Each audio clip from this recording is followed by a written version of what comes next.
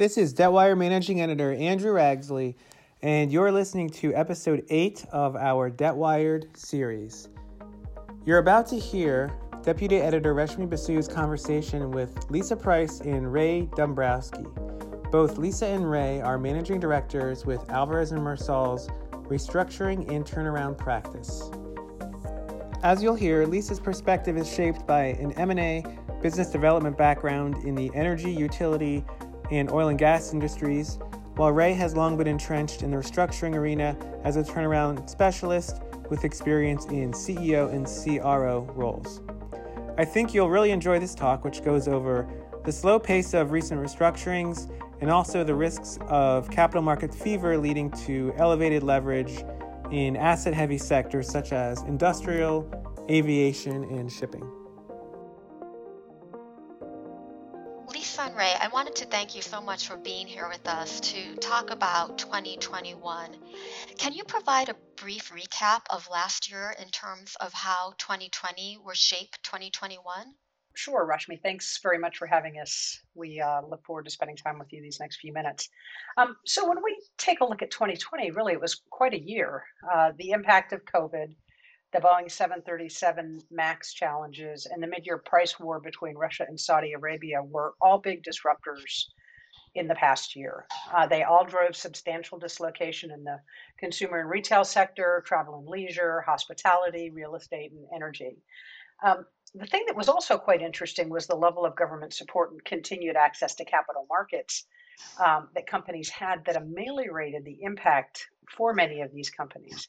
Doesn't mean that the industries and the companies haven't been impacted, rather more that they've been able to address their near-term challenges and find funding in the face of increased capital requirements and relaxation of financial obligations so that they can actually weather the storm. Some industries have been hit harder than others and are undergoing structural change. Retail and commercial real estate are examples that come to mind. Others, like oil and gas, are likely to recover as commodity prices improve, albeit with a more conservative growth funding framework going forward. COVID is going to continue to be a key driver in 2021, and retail and the travel-related industries, including equipment providers, are going to see a slow recovery. Strengthening oil and gas prices suggest a stronger recovery in the oil and gas sector after very heavy restructuring activity last year. So what we see is many companies now signaling a slow return to a new normal, suggesting it's going to be in the back half of 2021, if not 2022, before large-scale return to offices and related business travel begins to pick up.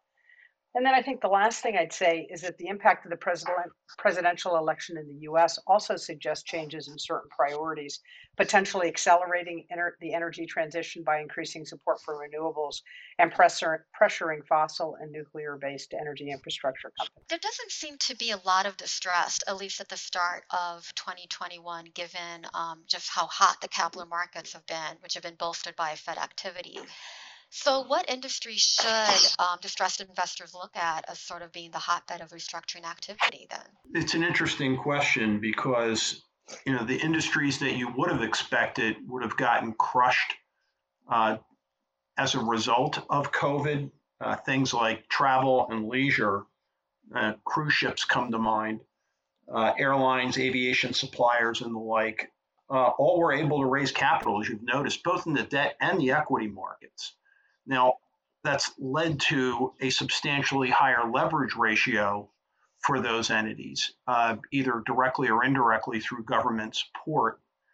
And other industries that have had a little bit more limited access to capital, they'll probably continue to structure in 2021. But the key thing right now is looking at the vaccine and the vaccine rollout. And that's really going to determine how 2021 comes. And from a restructuring perspective, I think the other thing to watch is how the new Treasury Secretary tends to deal with interest rates and how quickly those are going to rise, if at all, in 2021. Because the people that have increased their leverage to the extent that it is not at a fixed rate are going to have exposure as those interest rates rise. The other area I think that to watch in 2021 is with the new administration that you will see the change in priorities and the acceleration of energy transition away from traditional coal and fossil fuels for more renewables. So you'll see stress in that area most likely. And the consumer has changed, but we seem to be at least several months from returning to any sense of normalcy. How is this impacting aviation, industrials, and the supply chain? Look at airlines as an example, and they're flying at somewhere between 50 and 60% of the load that they flew last year at this time. And almost all of that flying is leisure flying, not business travel, which of course is lower margin. And international travel has come to almost a complete halt.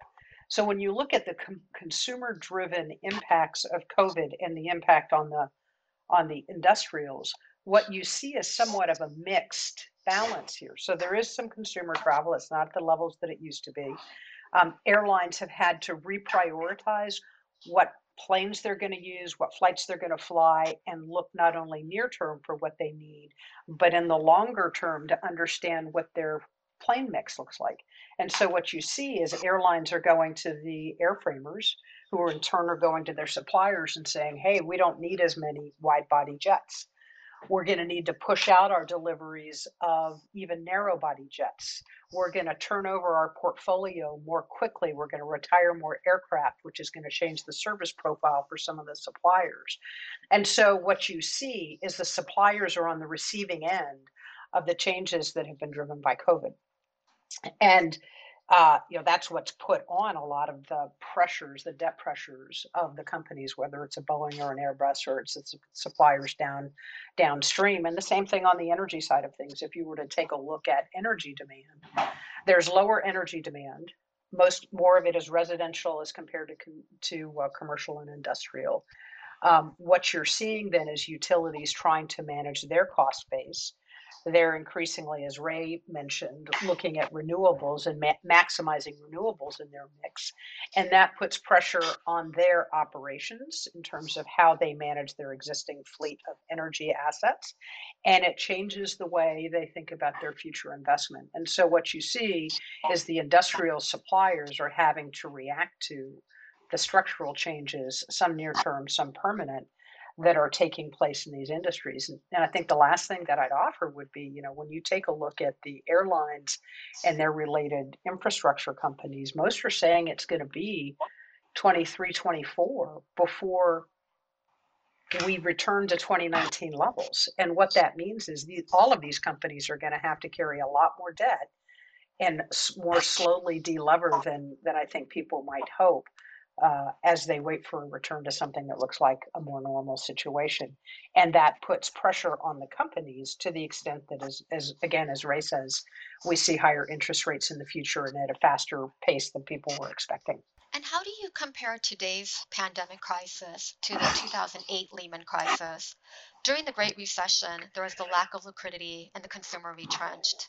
What do you see as the differences and similarities between those two periods? Well, it's funny that you asked that question because it calls to mind an image as when I was CRO at Chemtura right after Lehman had fallen. And within 2 days of being there with very, very limited cash, I was faced with the prospect of a supplier pulling out a rail car out of a factory that was manufacturing pool chemicals that had to be delivered to Walmart and Lowe's that spring. And we were, if you know anything about those two in particular, if you fail to meet your supplies with them, they cancel you. And that was a critical part of that business. That's one story I lived personally. My partners can share others that they had of similar instances where it was unable to get capital for businesses. This is very, very different from that end. There is a seemingly endless supply of cash the way businesses are getting refinanced either in the debt markets or indeed raising equity. The similarities, though, are then as now, people go through their portfolios because they want to preserve cash. They have to preserve cash to survive in either instance. Today, uh, it's more for trying to delever, have dry powder, be able to be opportunistic from an M&A perspective. Then it was true survival. So the same things that were true before remain true today, which are focus on profitable lines of business and be mindful of the things that are going to allow you to preserve cash. What do you see in terms of the pace of restructurings in 2021 as the capital markets appear very supportive, at least for the beginning of the year? I think it's interesting what you saw in the latter half of the year, and actually from mid-year on, to be fair, was a lot of restructuring in the commercial and retail sector and in the oil and gas sector, two industries that have had very, very high volumes of restructuring. But that's sort of trailing off or moderating, I would say, in some respects. In the case of oil and gas, the commodity prices improved, and that's really helped quite a lot. But we've seen a very slow start to the restructuring calendar so far in 2021 because capital is so plentiful, because companies have been going in and trying to restructure operationally even before they run into the balance sheet challenges that we're all familiar with. I was reading over the weekend that January was the lowest monthly number of new bankruptcy filings since February of 2006. It was 6% below December's filings, and it was 44% below January of 2020's filings, so a year ago filings. And really that's driven by the fact that there's not very much distressed debt. Distressed leverage loans and high yield bonds have a total volume of about $50 billion. In February of last year, that was about 140 billion. And in March, it was 550 billion. So right now, only about 2% of the volume of leverage loans and high yield bonds are distressed. So what does that tell you? That tells you that companies have been able to operationally and financially get out there ahead of the curve. Ray and I represented an aviation supplier last year, and their focus was on how to moderate and manage their upcoming maturities and their bank debt to enable them to continue to operationally improve their business and pivot into sectors that were less challenged by COVID so that they could weather the storm. And they just reported fourth quarter earnings last week, and I would tell you that their performance is terrific. Not to say they don't have a lot of leverage, but they're an example of how companies have been able to weather the storm given the access to capital and the focus on optimizing their business portfolio. And what about the quality of new deals? So much of which continues to be covenant light. Do you see any red flags? Covenant light has been around for a while. That doesn't bother us as much as the overall leverage. And I think that what you will find is that the companies that are going to get their house in order and pay attention to profit, cash, are going to be able to weather through this. And that's what everyone is hoping as they put this incremental debt on. It's all on hope of a recovery, or they won't. And those that pay attention should, and those that don't pay attention won't. And it's just the reality of what we're living with now. It may be accelerated if interest rates rise sooner, when you'll have that delineation. But that's really what you're looking at: who's performing and who isn't. We've seen cruise lines tap the capital markets. We've had a bankrupt company issue equity. Is the market getting ahead of itself and pricing an overly optimistic return to normalcy? Normalcy is an interesting word as you choose it. And I guess we're living the Chinese proverb of living in interesting times. It's hard to say. I mean, there is so much chasing yield going on in the market now. And that's really what's happening. They're with interest rates as low as they are, and the investors sitting on as much cash as they have. They're making the bet on the recovery and that their yield is going to be there. We aren't living in normal times. And so it's kind of difficult to predict what normal is anymore. So for now, this is the new normal.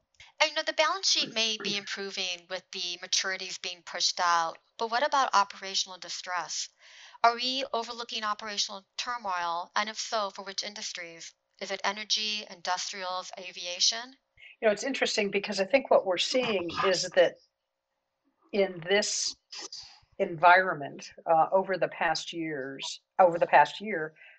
companies in all those sectors have been very focused on their operations.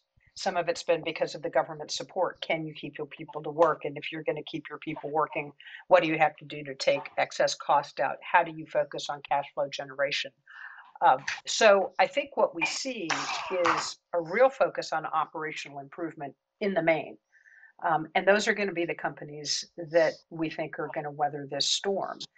To the extent that you've got a protracted recovery or rising interest rates, companies may begin to become more challenged from a liquidity standpoint. If you looked at things mid-year to third quarter last year, you would have said companies in the sectors that we've been describing, energy, industrials, and aviation, had about 12 months of liquidity. Many of them have performed better than people have expected. The stock market was clearly attractive and supportive over the last quarter of the year. And as you're listening to these companies report earnings for 2020 and their outlook for 2021, most now have liquidity for more than a year. So assuming that there's not a structural change in the economy, or that there's something fundamental that changes in the way that we're thinking about the response from COVID, and assuming that these companies continue to be disciplined from a capital standpoint, they now have much more runway, and it's exactly because of their operational focus.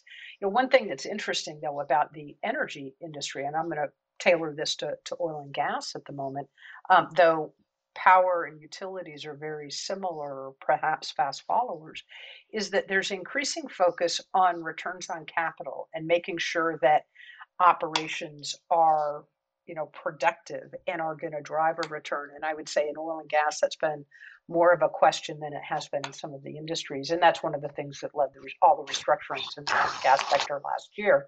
And so what we're going to see is, I think, investors taking a sharper look at the companies and are they being good stewards of capital? And that, in fact, may become one of the tests that have to be demonstrated successfully in order for them to go back and continue to tap the capital markets, particularly with a greater ESG focus by investors across the spectrum. And how are valuations changing compared to prior years? Well, valuations, if you look at prior years and try to take that logic and extend it to today, you're going to have a very, very difficult time.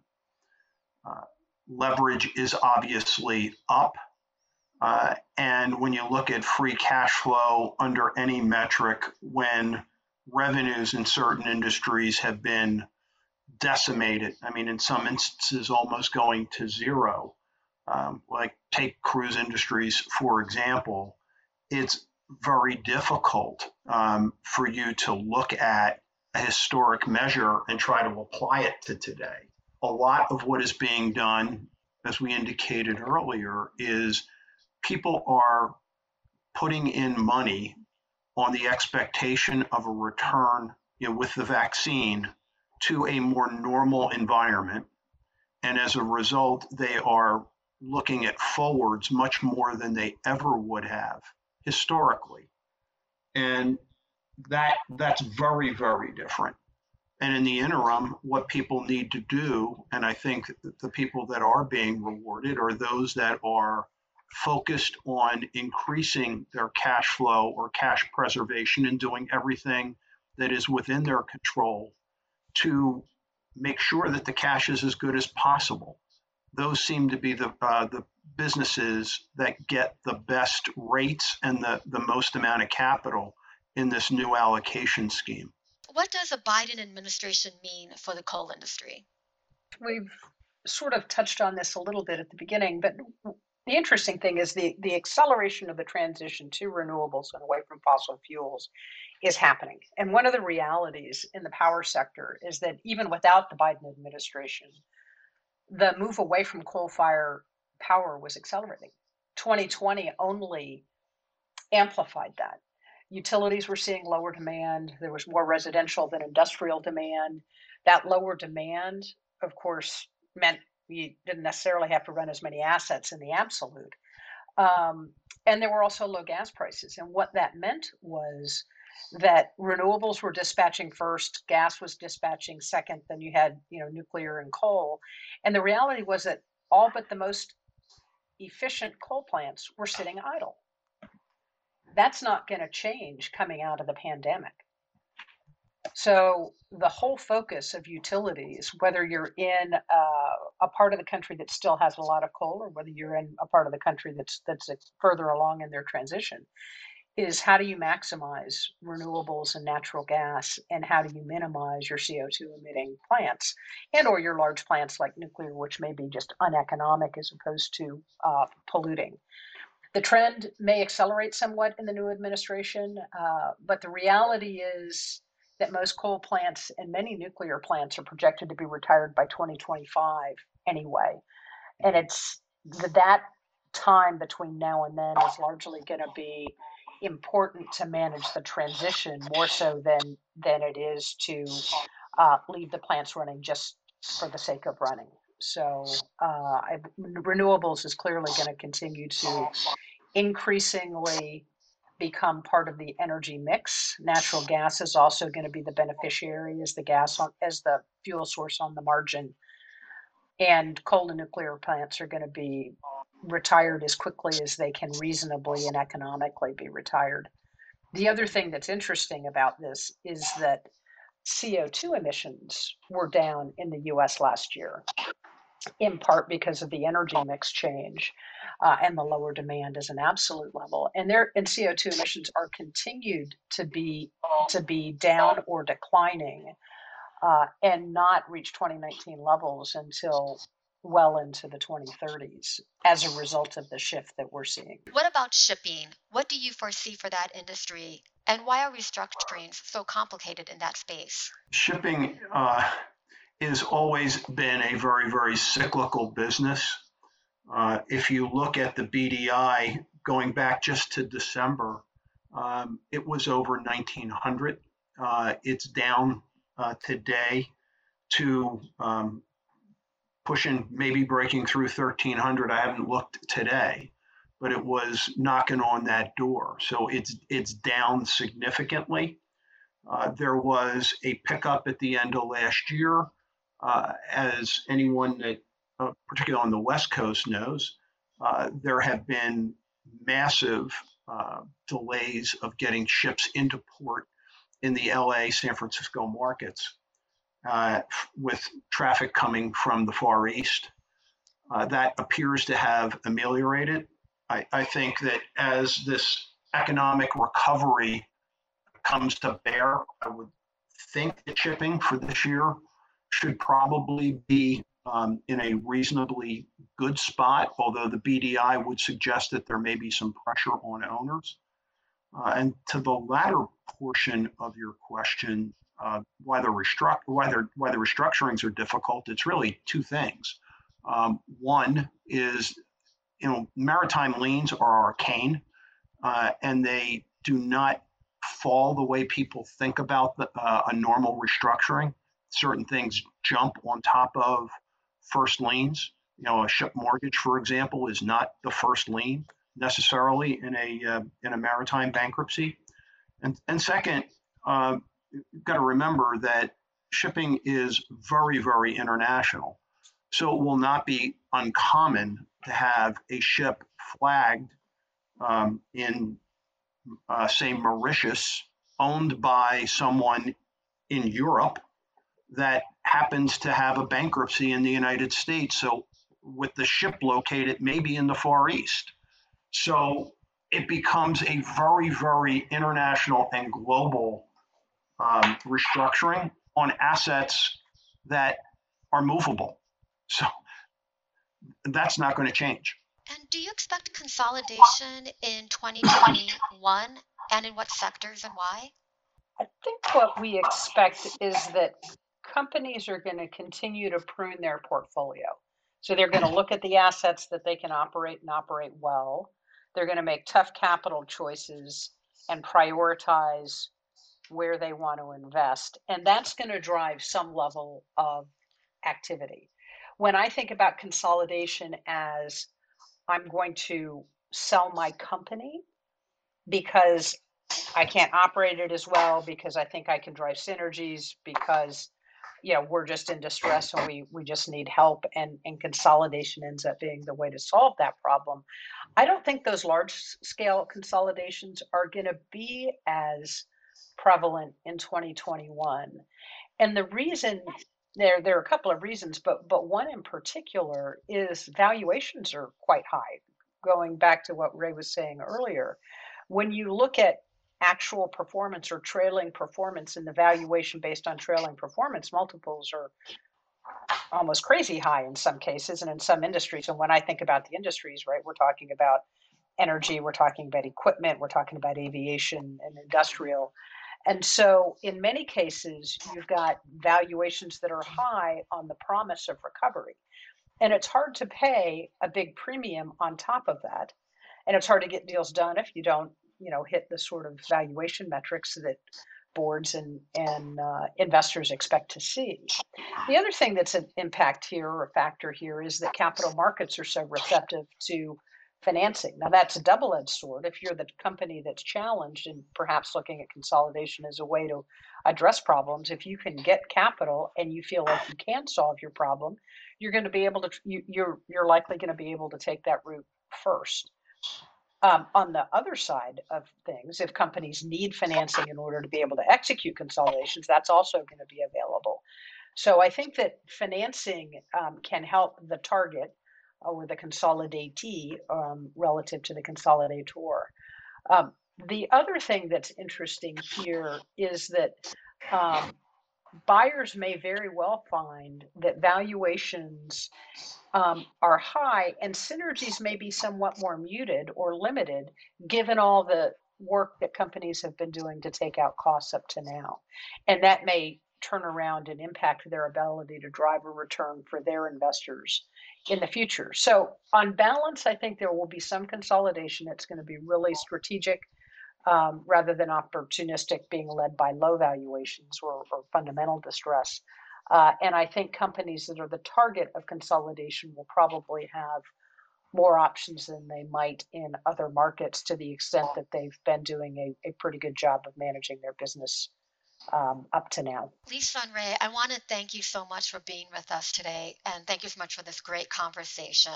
And thank you for all for tuning in. Thank you. Thank you for listening to Debt Wired.